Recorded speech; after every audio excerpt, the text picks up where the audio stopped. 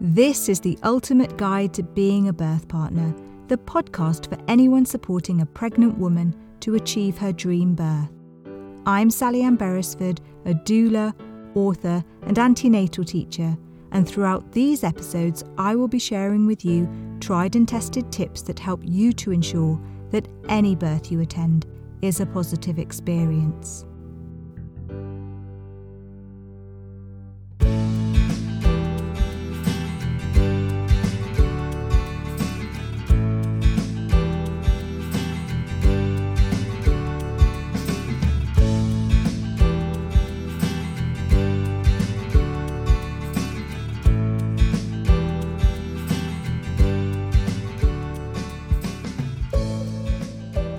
Hey everyone, and welcome to episode 5.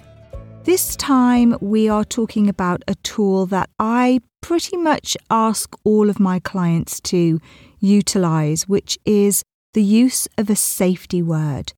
This is a brilliant tool for any birth partner, and I really do recommend that you ask the woman you're supporting to give you a safety word to ensure that if at any point during labour and birth she wants to change her preferences, you will know for sure that you are going to listen. You're going to have to listen to her because she is safety wording you. If you have had appropriate discussions antenatally about Plan A, then you may have also had a conversation about Plan B.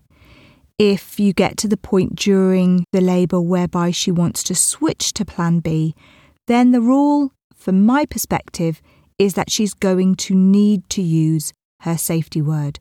Otherwise, any vocalisations that she gives you, any doubts, any fears, any worries, will be met with encouragement and support. You will be there guiding her through any points where she is struggling, guiding her through any moments where she's feeling that she's losing control. It's important for her to know that she can vocalise as much as she wants without you giving up on her. Women will often vocalise. Now, I don't know personally the woman that you're going to be supporting. So I don't know if she would need a lot of encouragement to get through something like labour and birth. All I know is that it's your job to discover that when you're going through your birth preparation sessions.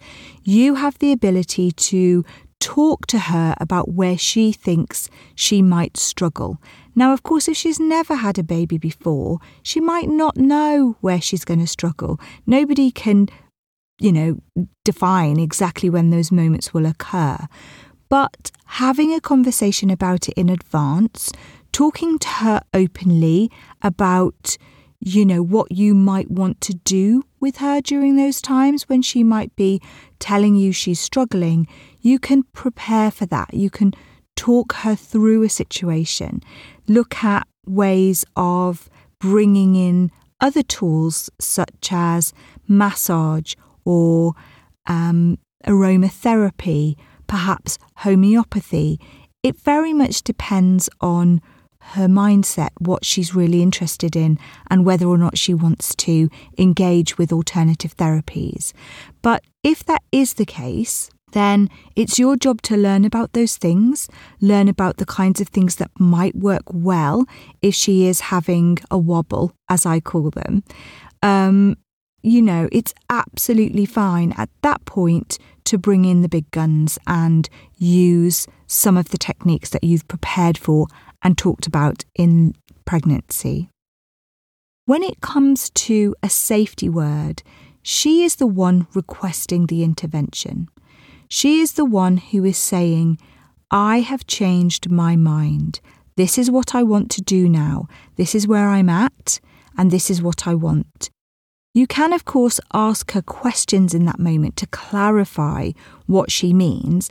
But if you've got a woman, let's say, who wants a water birth and she's in the pool and she's struggling and she's having a bit of a wobble, to get her out of the pool and into a labour ward room, which may be on a different floor of the building, maybe even in another part of the building, then that's a big deal to make that change. So be very aware that in any given moment, if she makes the decision to use her safety word, there may be a discussion that needs to be had. In my case, what I might do with a client, depending on the circumstances, is I might actually recommend that she considers having a vaginal examination. Whilst this isn't something I would ever normally recommend, in this moment, the idea of transferring is such a big one that if I thought she was actually entering transition, I might recommend that she considers having some form of extra check just to make sure that the baby isn't literally waiting to be born. Because if it was a case that she was entering transition, the baby was low, she was starting to go into the second stage of labour, then it would be perfectly normal for her to use her safety word. This is a time when women actively say, I just don't want to do this anymore. I need help. I'm done. And they are definite they cannot go on. So what kind of statements might you hear?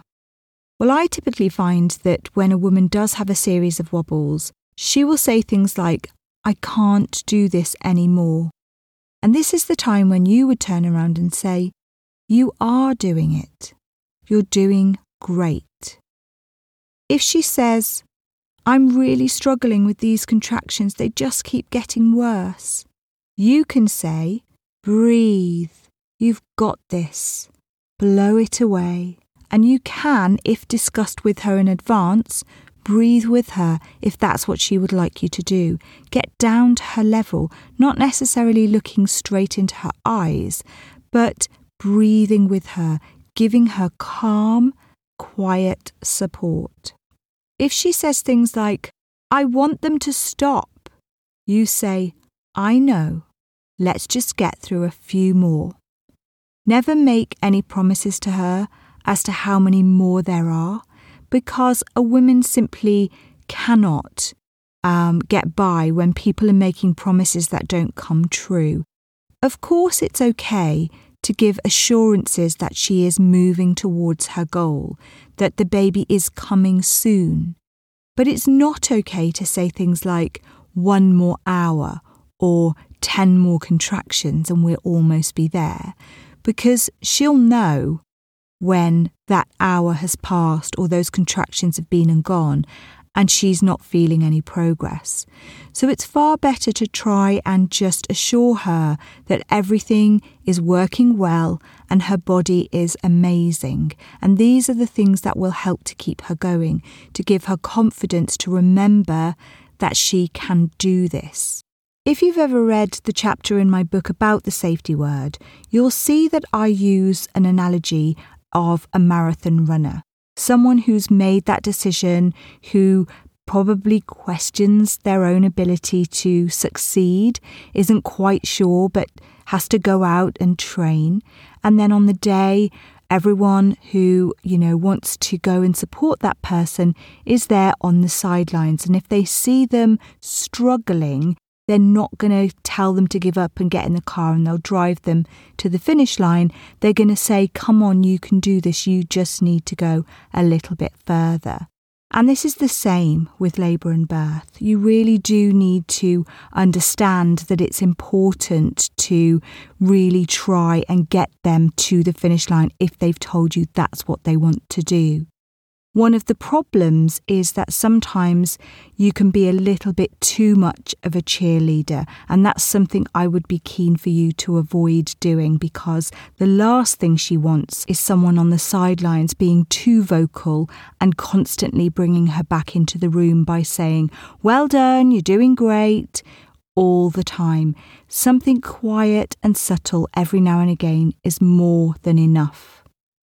Of course, there is always an exception to that, and sometimes I will be with a woman who definitely needs guidance throughout every single surge. She will want me to coach her through it, breathe with her, or perform an action that helps her.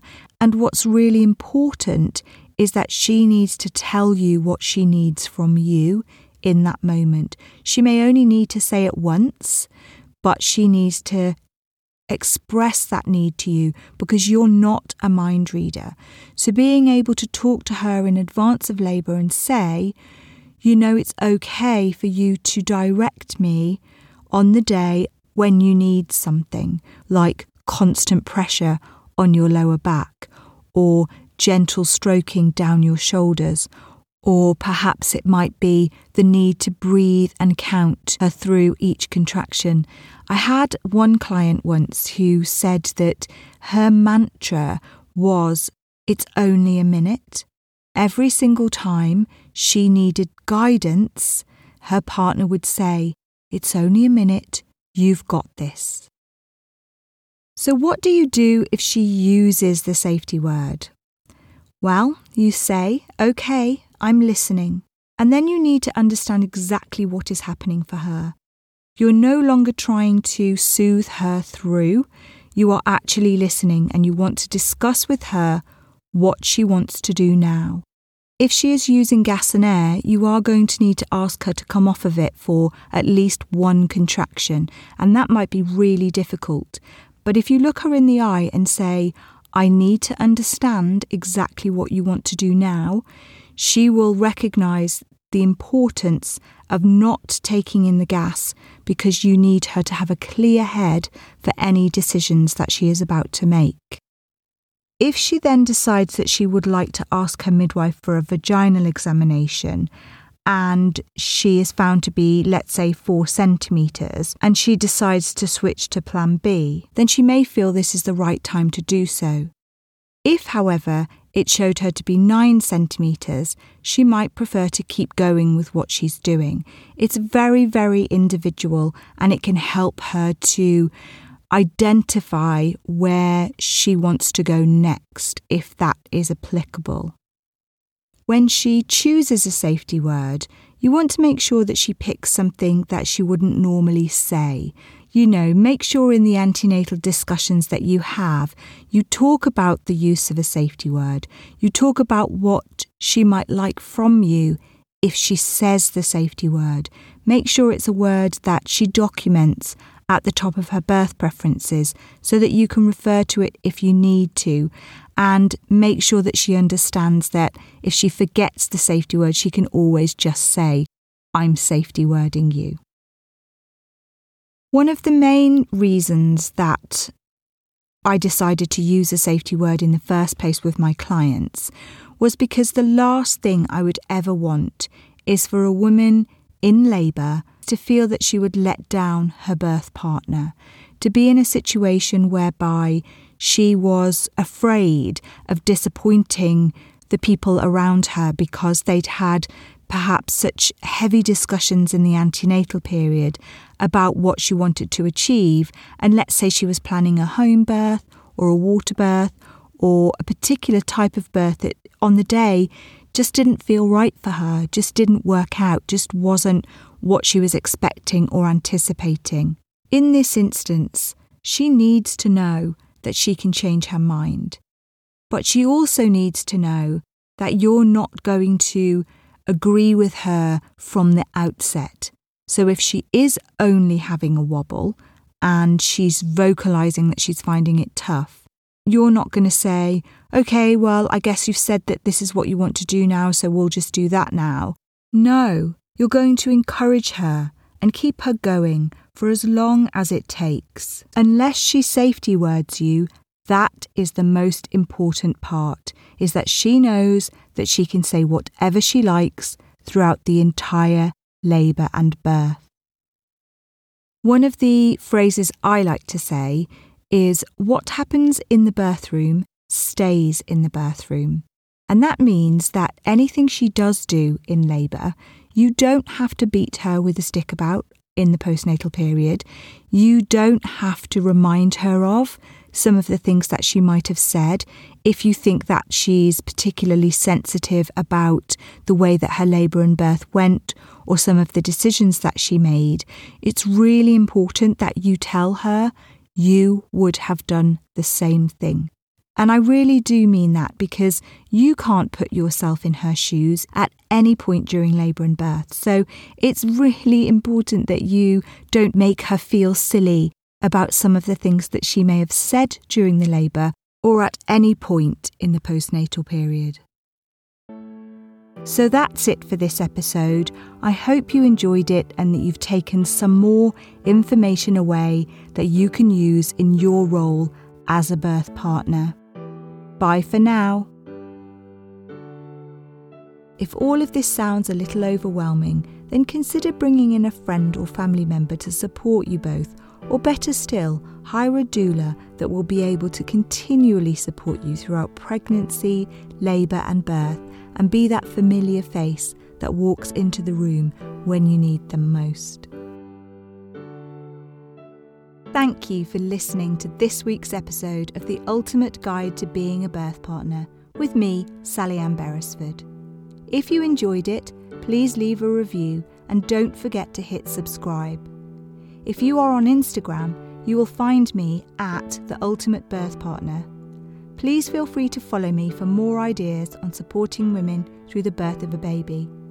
If you would like to purchase a copy of the book that accompanies this podcast, then head over to Amazon and type in Labour of Love, The Ultimate Guide to Being a Birth Partner. If you would like to work with me on a one-to-one basis, visit my website www.birthability.co.uk or email me hello@birthability.co.uk.